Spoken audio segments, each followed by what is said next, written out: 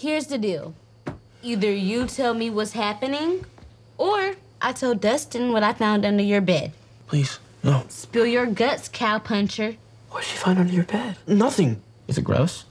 Scale 1 to 10. 100. 100? The serial killer is a dark wizard from the Upside Down, and we've been looking for him. But he's in the Upside Down, which we can't reach. At least we thought we couldn't, until we found a gate at Lover's Lake.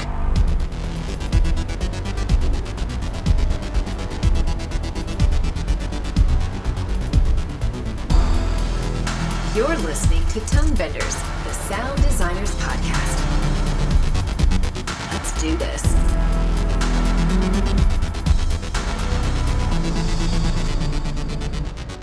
Hello and welcome to Tone Benders. My name is Timothy Muirhead and I will be your host for today.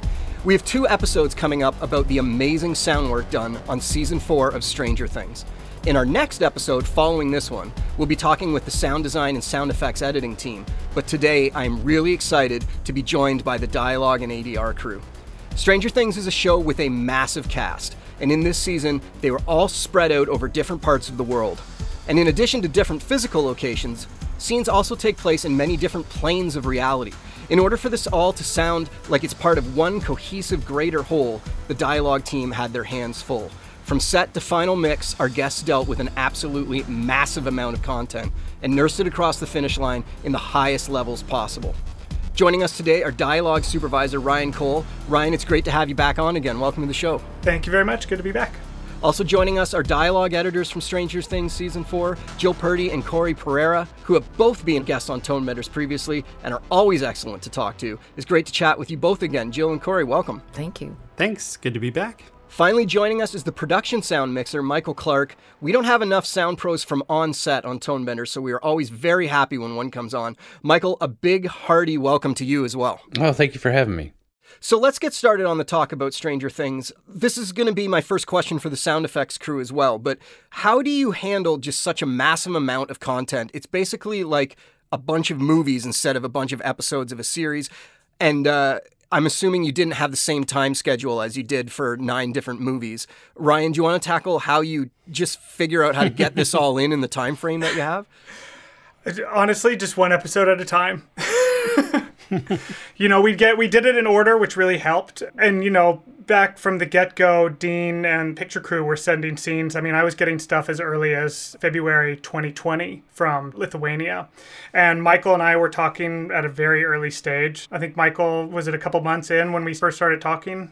Yeah. It was very early. I like to talk to post-production early on, mostly to kind of give them red flags of things that are happening on set that potentially could be problems in just preserving the dialogue, as well as discussing, after seeing Vecna for the first time, kind of discussing an approach for him that we'll probably get into a little bit later.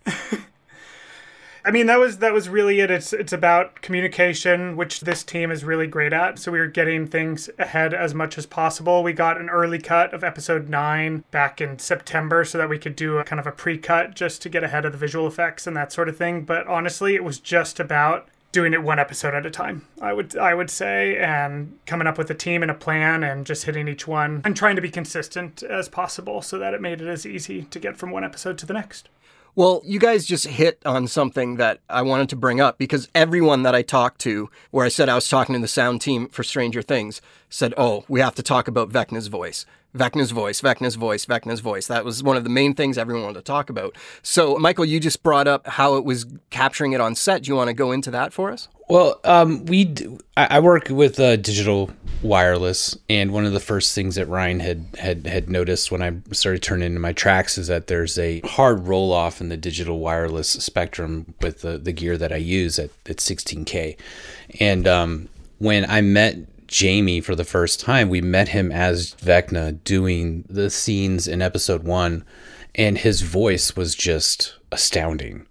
I mean, it gravitated to the microphones. It was just deep and guttural, and I think a lot of people are amazed at the fact that that's mostly his voice. Aside from a lot of treatments that got done, the tone, that's him.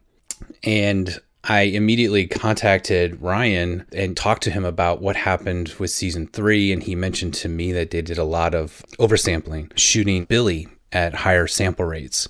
And I suggested that I can actually perform that here on set if it would be beneficial for you guys to shoot him at a higher sample rate. And I ended up, because of the nature of the wireless that I was using, I decided to go hardlined, give him full spectrum, as much as he can have and utilize to be able to pull and tweak and lower if they need to, not that they ever needed to. And I did that as well as every character that Vecna talked through. So Dr. Brenner, Caleb, and just wanted to give them options to deal with in post-production. And then when I met Jamie as the friendly orderly, completely different pitch, completely different approach. And it was really astonishing to hear his range. Ryan and I talked about it, and we ended up recording him at like 192K, and it ended up being too much. Because we didn't know exactly what we were going to do with Vecna's voice at the very first, the recording at 192 was great. But then after hearing that and the treatment, the chain that Craig Hennigan, our sound supervisor, made, we really didn't end up using any of the 192 because his voice was so rich. We didn't really know if we were going to want to pitch it, but we didn't have to at all because he was just so great. I don't know. I think on Twitter, the Duffer Brothers posted a video of Jamie doing the voice in ADR, and he just nails it. I saw a means to realize my potential, to transcend my human form, to become the predator I was always born to be. Craig early on sent a treatment of the voice to the brothers and Dean and Sean and those guys with a treatment that, like, his first pass, and everyone loved it. He kind of knocked it out of the park just from the beginning. And it's a lot of delay and reverb. There's really no pitching. And, there's some EQ to really give it some girth, but Jamie's doesn't really need that. And even, I think if you were to listen to the center channel, if you're listening in 5.1, that's just going to be Jamie's voice dry for the most part. Plus then Mark Patterson, our dialogue and music mixer, did more panning with it. You are brave, Maxine. Much braver than your brother. But in the end, you are weak and fragile, just like him. Like all the rest of them. But Jamie's voice is very, very strong. You want to get every chance possible to have these different sample rates. So if you wanted to give him a really scary, deep voice, we could pitch without it getting all crazy sounding, but we didn't have to. He's just incredible. Wow. So Corey and Jill, when you're cutting the episodes, is that processing in your template, or was that all done later on? Well, for me, I was brought on very late in the process to help out with these monster, no pun intended, episodes. So, it was a thrill for me to be asked. And from my standpoint, everything, all the Vecna processing was already in the sessions that I received. I didn't have anything to do with. I didn't cut those. They were already in place, already processed, and good to go from my standpoint. So I just focused on the production and dialogue. So was Vecna all ADR then? Oh, no, there was the only ADR that was added was if there was a line that got, a wet, slippery footprint on top of it, which wasn't a lot because he's not talking and moving a lot of the time. Or if they wanted to change some of the wording of something that he said, but it's almost entirely Michael's recordings from set.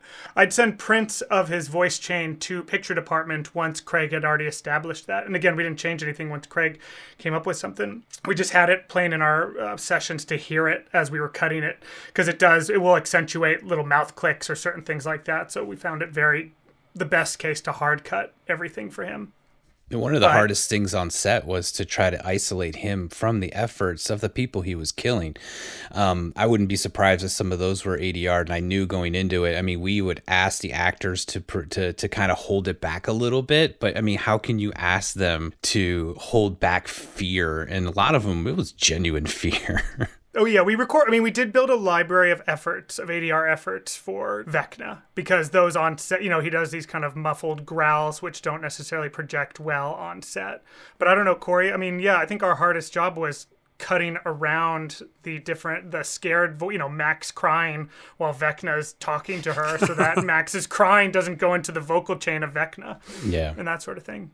Yeah, absolutely. So I came in for episode 4 on this season. So kind of in the middle of introducing Vecna as a character. So as an editor, definitely went through and took all of Michael's tracks and tried to isolate it as much as possible and kind of do all the cleanup.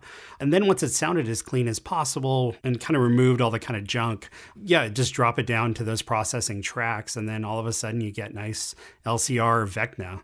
Amazing. And even the actors that were doing the scared efforts, we'd have so many takes that a lot of it wasn't even ADR. We'd just be able to take efforts from other takes and drop them in. So yeah, definitely a little bit of piecemeal because again, Jamie is such a great performer. It's just about finding that performance and making it play with what you have. And then kind of Ryan would come back with ADR on the back end and kind of fill in the gaps we couldn't fix. As I mentioned in the intro, this show has a huge cast, and there are scenes where there are a lot of cast members all making a lot of noise at the same time. And I was wondering if we could kind of pick a scene and talk through how that was captured and how it was edited. Michael, let's talk about the scene where Max is first being invaded by Vecna, and she's raised up in the air, and all the other characters are on the ground screaming, and they're looking for cassette tapes. There's a whole sequence there where everybody's making huge noise. How did you go about capturing that on set? What a great scene. Well, as standard practice for all production mixers, everybody gets a wire, and then we boom as much as we possibly can as well. Thankfully, that scene was very contained in terms of spatial. So, I'm hoping they used a lot of boom, but a lot of times when we have a lot of overlapping, that one boom tends to be the good choice, but you're going to have to ask the editors how they actually cut that scene.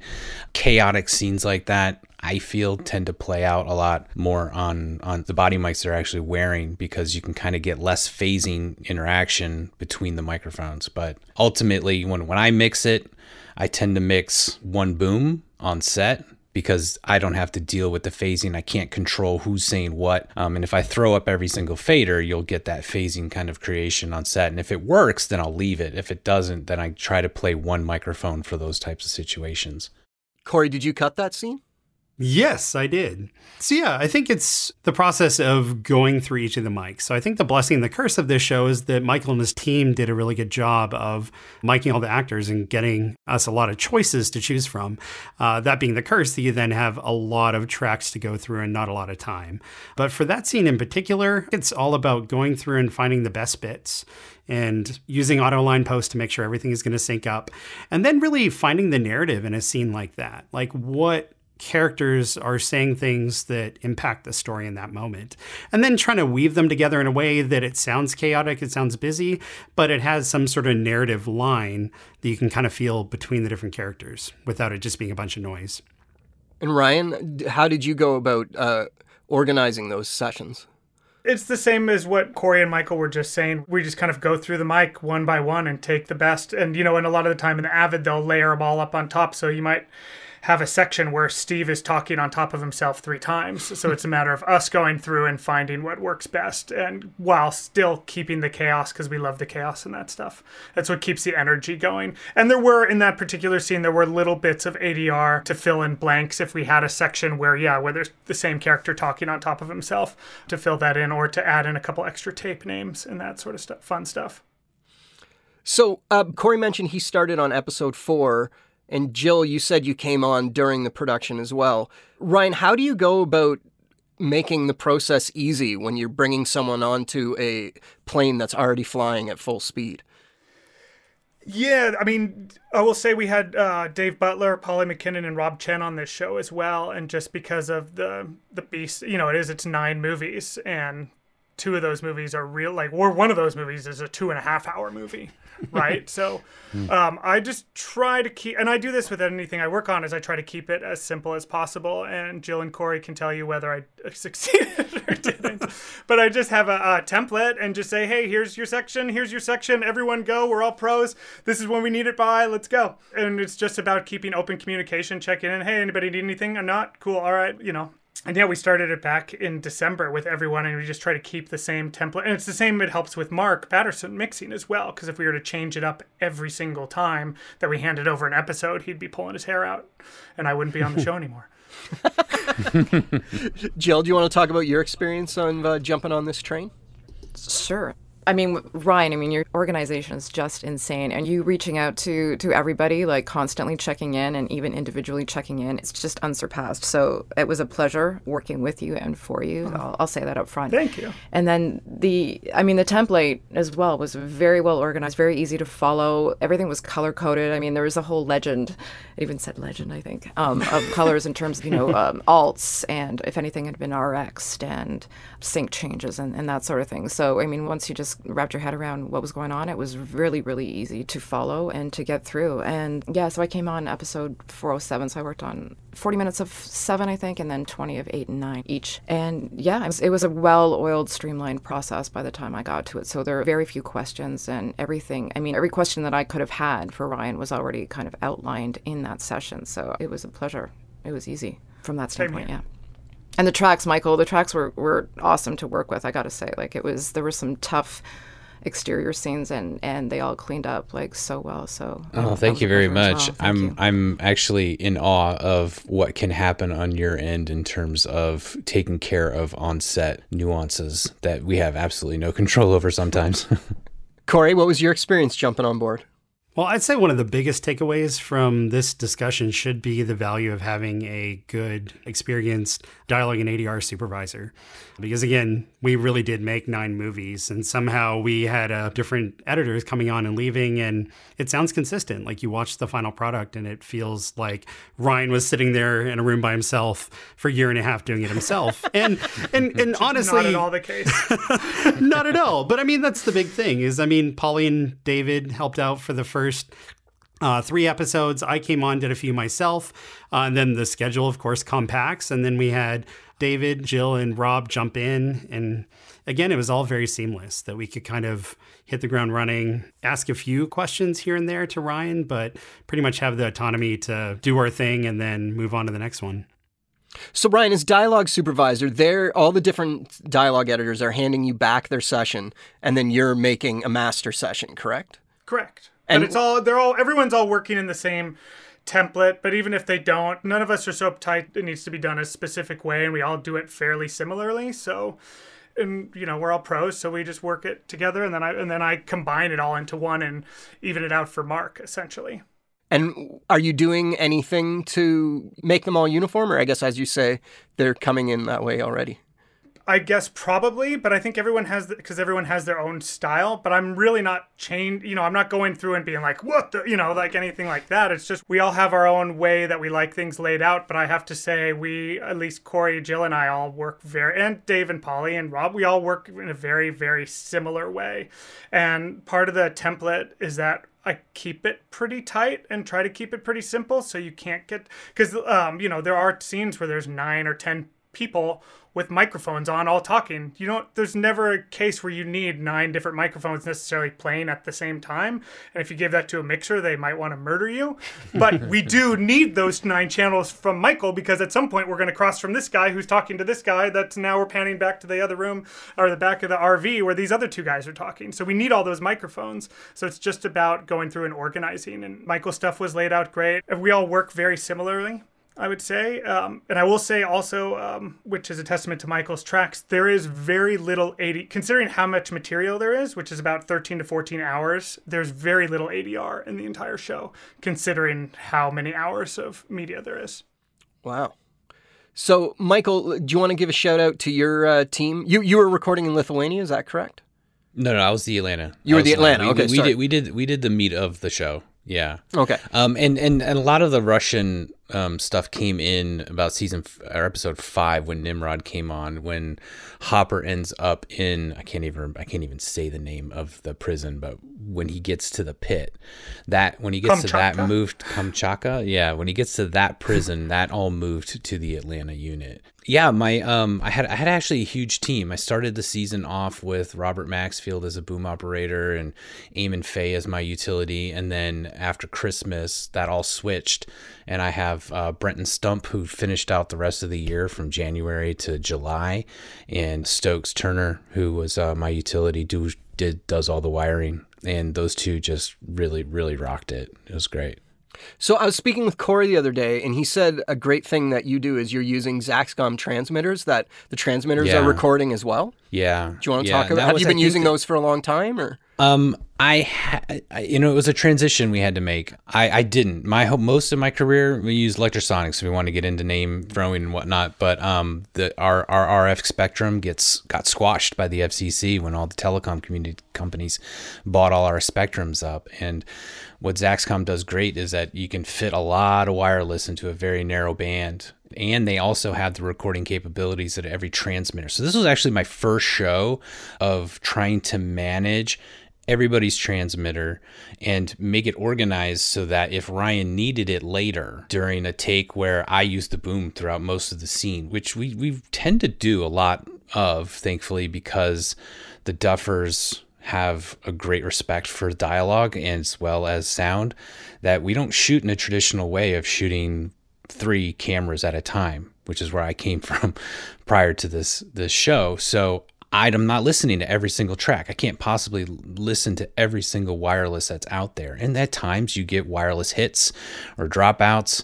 And I organized it all out into my sound report, and I sent a big, massive email to Ryan and said, hey, if you dig deep into these tracks and you hear a wireless hit of some sort and you want to save that, don't do ADR. Here it is. It's on a recording, separate recording. And he was able to go track this huge, I think I had a terabyte of information. Yeah, roughly, for sure. Where they could just grab that transmitter and pop it right into their timelines, time codes sunk, same frame rates. And they were, I'm hoping it all worked out great. He had mentioned a couple times he needed to dig in there, and it all lined up. Those were probably the only times we ever went looking for him. I mean, I don't know, Corey or Jill, I don't know. Did you guys ever have to go digging for the backup recordings? It was like maybe 5 times in the whole season. I think I maybe had about 3 cues that I ended up digging into those. But it makes a big difference when it's an important line and there's no alts. You can go in there, grab the file, and drop it right in. It saves the day sometimes. Yeah. Yeah, so that was the first time I've ever really used them. My first full-on 100%. I had them mixed in before, but this was the first show where I dove 100% in and tried to make everything a backup. Well, yeah, I can imagine in that moment when you've got the line that's not working, to have that in the back of your head that you can go find it would be an awesome safety blanket for sure. So I mentioned also in the very intro about how there's various planes of existence. I'm not really exactly sure how to describe it, but was the dialogue treated differently in the Upside Down or within Vecna's mind? Yes, I can mention that for Mark did almost all of those treatments. Mark Patterson, our dialogue mixer, who's not here. But the brothers definitely wanted to differentiate between the two, not two.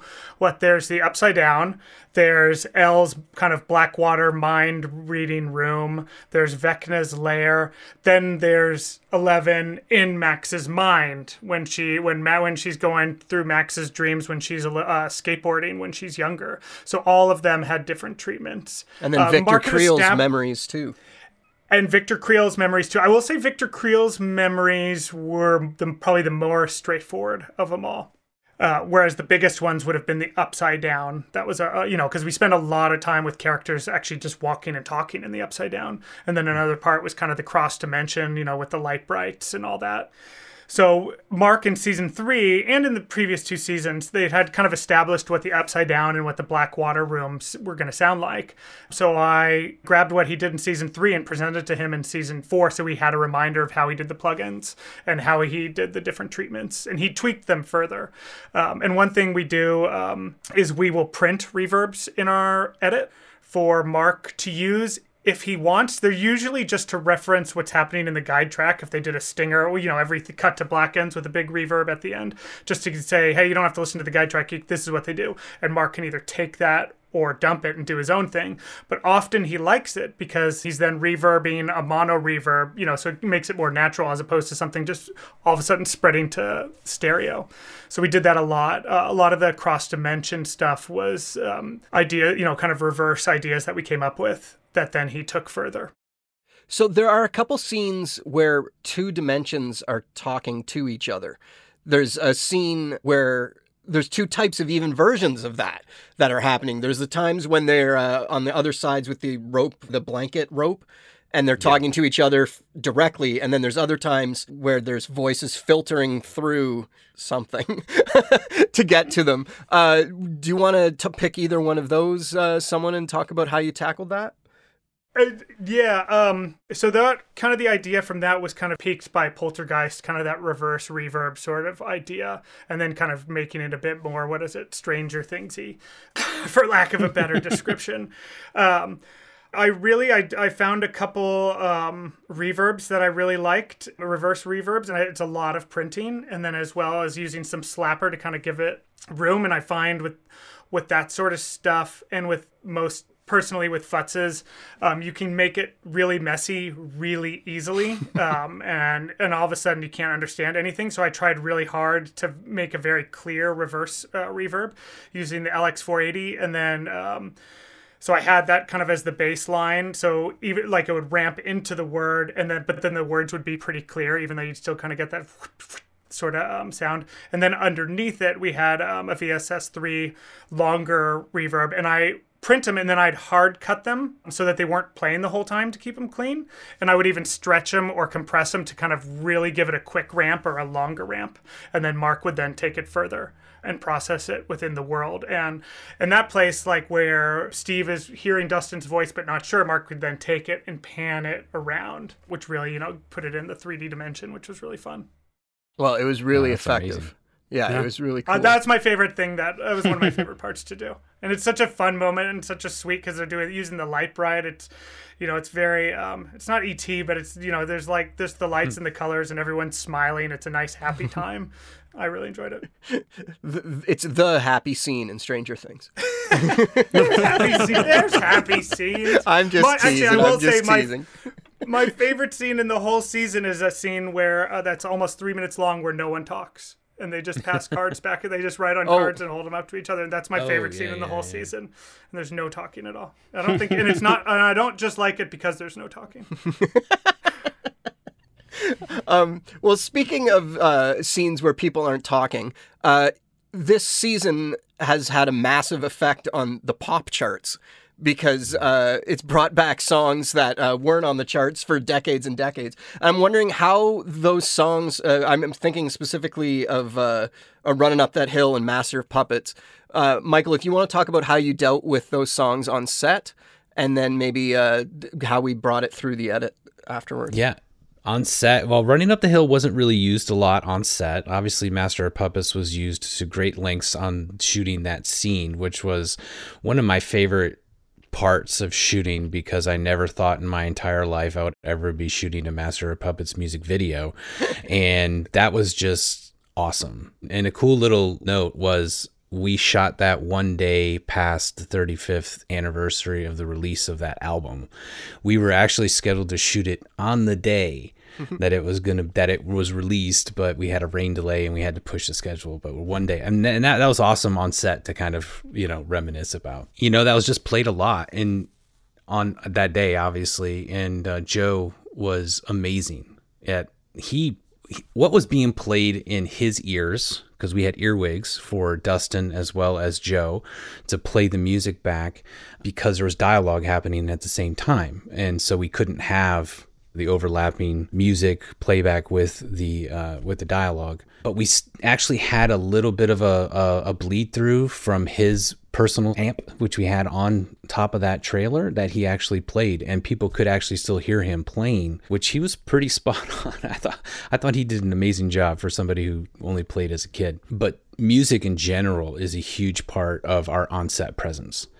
The brothers love to use music to pull emotion out of the actors during the scene, when there is dialogue or when there is no dialogue. They are masters, and I always have a speaker hooked up, and they have a Bluetooth right to it, and they'll just play music during the scene all the time. And that's always a challenge. I think I reached out to Ryan at one point going, is this going to be all right? And he's like, I'm used to it. The Duffers had full control over that, so they knew when to stop it. They knew when to start it. So, like I said before, they're great at preserving the dialogue. But I love how they use the music as an emotional impact for the actors. And so, Ryan, when you got the scene, the Master of Puppets scene, how did you go about tackling it?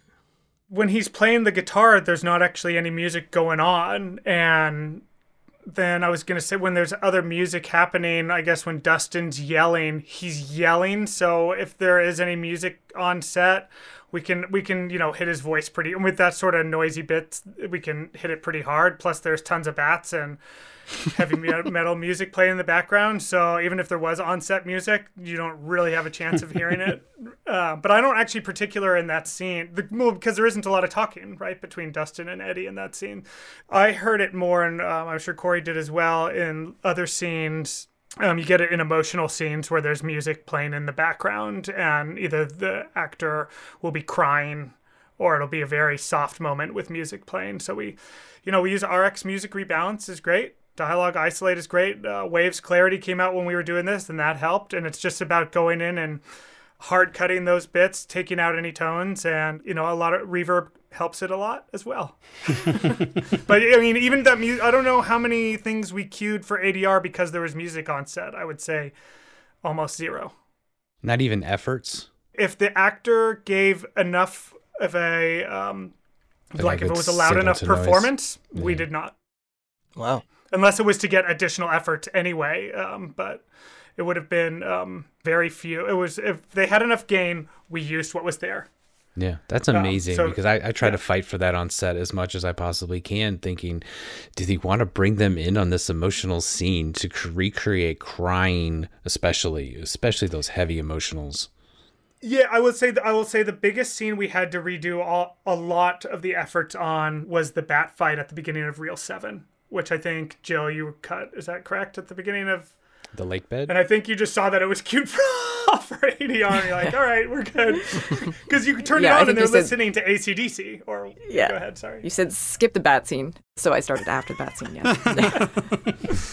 But you heard all the music, and the actors, they'd come in and they'd be like, why are we doing, I know why we're doing this. That's because, we all wanted to get in it. We wanted to listen to AC/DC while we were pretend killing bats, and we're fine with doing our efforts. A lot of them are very used to knowing that they're going to have to come in to do a lot of that sort of stuff. But that would be the biggest one where we had to replace the most. But even then, we were still stealing the production efforts that worked because they're in sync. And a lot of the time, you can't beat what they do on the set, For sure. So, Corey, do you want to tell me what was your favorite scene to work on of the episodes you cut? That's a really hard one. It's a lot of content, and I think a lot of it was challenging and fun at the same time. I'd say one of the more rewarding scenes was at the end of episode 4 and kind of bled into episode 5, where there's kind of a shootout at the house in California and they all pile into a van. And it's just a really chaotic scene. There's a lot going on there. There's people yelling on top of each other.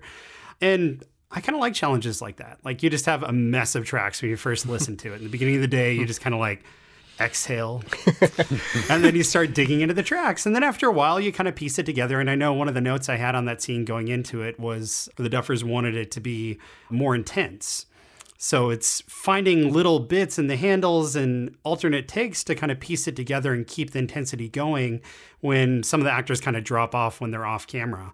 So that was a really fun one where it's a lot of work, but when you go and play it back, it's really rewarding just to kind of hear it all go from being just cacophony into something that actually makes sense.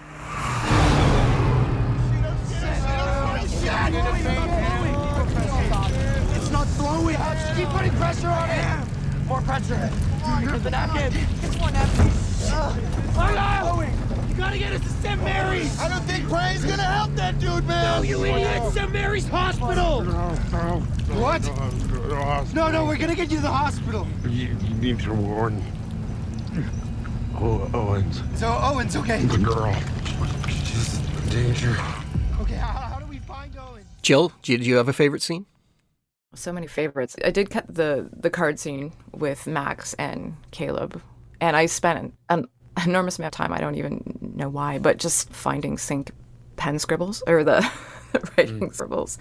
But I mean, I've worked with Sadie before, so it's anything with her I love to work on. The pizza scene where, the pineapple on the pizza, that one. And the scene with Will and Mike in the car. And, you know, where Will's crying at the end of that scene, and I'm like, hey, wait a second, I think I know what's going on here, because I haven't seen, I was cutting episodes ahead of where I've actually watched the series too. So a bit spoiler alerts for me, but those were pretty exciting. Those are pretty exciting. Ryan, what was one of your favorite scenes? I mean, I do love the light bright scene, just because it was very fun and it was really funny as well. I love everything episode 4. You know, Max sitting at Billy's grave and talking again, like Jill was saying, anything Sadie does.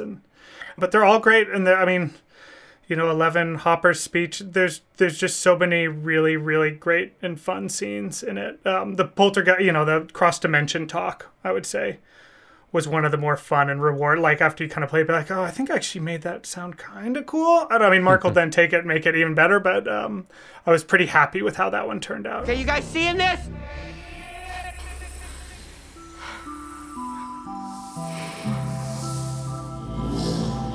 Holy shit!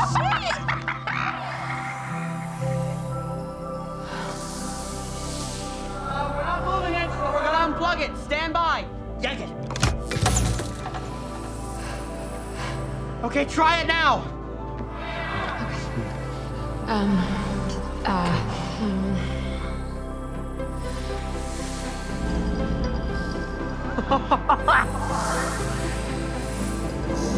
H. Hi. Hi. Hey. Hi. That worked. Hi. Awesome. Michael? My favorite scene actually was the Eddie and Chrissy scene, the drug deal. Mainly because Eddie's character shifts there, and his performance there was amazing, and he added so much to that scene that just wasn't written. You know, his flip off the back of that park bench and popping up with leaves all up in his hair was all him. And then we had to figure out a way to continue to keep leaves in his hair. And just that dynamic between those two was really great on set as well. And I remember even telling Joe, like, man, that was a point where I went up to him and I was like, you're just killing this character. It's beautiful what you're doing. I have to agree that the Max at the grave was good, because Sadie, in anything Sadie did this season, was just phenomenal, and it was amazing to watch her perform. Right on. But that was a good scene. It was a challenging scene, but because we shot a lot of different wides on that, and I wanted to capture that dialogue consistently. And, you know, because we knew it was going to be played in so many different sizes. So we used a variety of plant mics and booms and wireless. And I think they ended up using the booms on most of that. It sounded great. Yeah, unless it was a real wide shot. Yeah, I think there were maybe 2 shots that there just wasn't usable boom. But yeah, it sounded really good. Yeah. And I have to say, Michael, the other favorite scene that choked me up every time was the Eddie, spoiler alert, the Eddie Dustin death scene. Oh. Which is just gut-wrenching to watch. Yeah. And must have been pretty intense to record as well. Yeah, we actually had some issues on that one in the beginning. The very first couple of takes on that one, Eddie was laying on his transmitter, and I lost all audio to him on. You know, obviously we had it recorded, but, you know, I have to make the daily sound good, and the duffers have to be able to hear what he's saying. And it was a frantic move to, you know, get somebody who's laying on the ground, who's already in this space that he was in, to grab a microphone off of his leg and move it into a different position to where I could actually get good RF signal on that. Now, that was a little bit chaotic, but what a great scene. Yeah. Awesome. When you have a massive amount of material like this, how do you go about prepping things as much as possible so that the mixer can get through it quickly? Are you you mentioned some processing some reverbs. Are you doing any panning in your edit sessions? Can you just talk about ways that you try and make the re-recording mixer's job a bit easier in your sessions? So for me, I think the biggest thing we can do as editors to kind of help out the mix stage is trying to make our tracks as concise as possible. So looking at everything you have and then kind of boiling it down to the least number of tracks you need to get the story told. And then also, I think trying to leave breadcrumbs using the color coding that Ryan set up is really helpful. You can kind of look at something and know if it's been processed or if it's an alt. And then beyond that, I think trying to lay things out in a way that makes sense for you if you were going to be mixing it. So do I need to separate these tracks in some way so that they can more easily process them? And then you can kind of do that as necessary. And then I'll let Ryan kind of talk to more our approach to adding effects and doing a little more than you maybe would on other shows to help mark out with these quick mixes. Well, I think that the way Corey and Jill cut it and the way I cut it, we're all fairly, there might be tiny differences or preferences, but we're all pretty consistent with one another, and it's just keeping it consistent for Mark.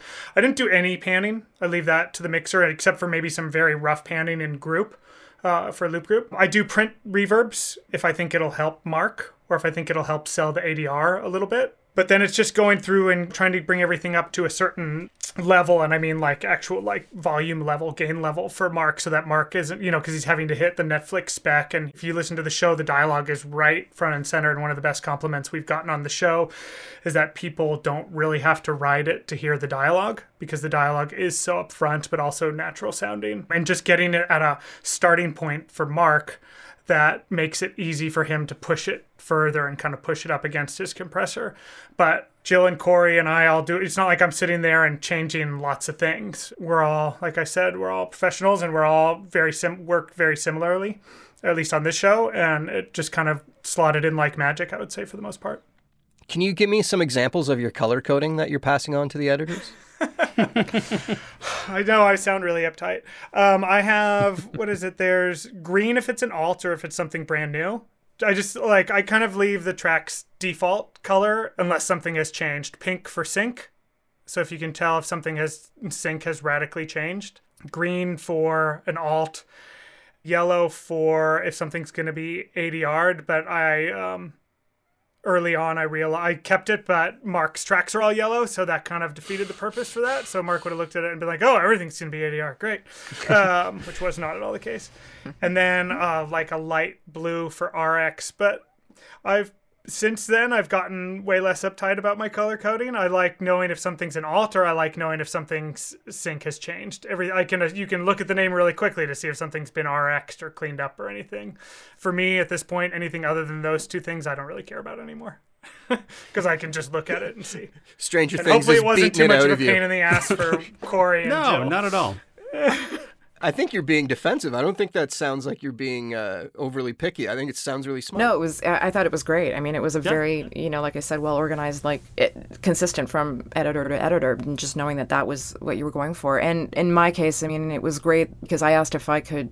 I'm a little wary of how to present things if I haven't worked with a mixer before or with a crew before. And then once that first episode is passed, then it's like, okay, you can settle into it. But I did ask if I could take a listen to an episode or two prior just to see what I was getting into and what the bar was, what the standard was. And when I checked the tracks, and like Ryan said, you can tell if something's RX'd or whatever. And a lot of the same plugins that I use were used and were already in those tracks. And I was like, okay, this is great. This.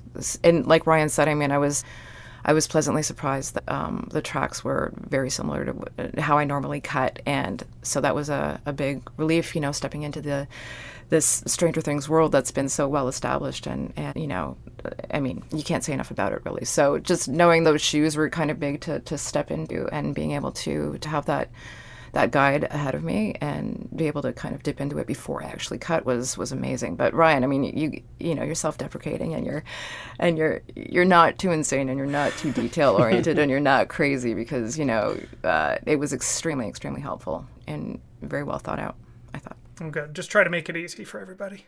For sure. Easier considering what we're dealing with. Yeah. Yeah, they were all lovely people. I mean, every single person that came in for ADR, the picture department, the sound team, it helps that you were doing this big crazy show, but everyone's friends and everyone's nice and professional. It makes it really easy to go to work every day. Yeah. Awesome. Well, considering that the series actually changed Netflix stock prices, it's insane how popular the show is. It must be amazing to know that everybody is seeing what you're actually working on. Congratulations on the 4th season, and I'm looking forward to what everybody's got up next. Thanks a lot.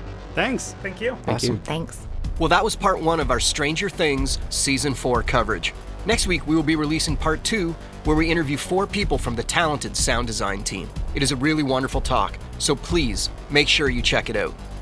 Thanks for listening, everyone. I've been your host, Tim Muirhead, and to send us out of this episode, here is a teaser with Craig Hennigan, the supervising sound editor on Stranger Things, telling us about why he loves working on this series. I think for all of us, if you're gonna do it and you're working in sound, you kind of just really want to go for it. I know that's sort of always been my thing, that I just, if I'm gonna work, I want to work, and I want to be part of something is special. I want to be part of something that treats sound with the utmost respect, that gives us the room to play things. We've all been on projects where we, kill ourselves on certain things, and then it doesn't get played in the mix. This is not that show. This is a show where Matt and Ross turn around and go, okay, what else do you have? What more can we add? What other things can we do? So yeah.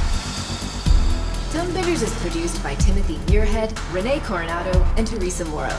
Theme music is by Mark Strait. Send your emails to info@tonebenderspodcast.com. Follow us on Twitter via @thetonebenders, and join Tonebenders Podcast on Facebook. Support this podcast. You can use our links when you shop with Amazon or B&H, or leave us a tip. Just go to tonebenderspodcast.com and click the support button. Thanks for listening. Are you looking for more audio-related podcasts to listen to?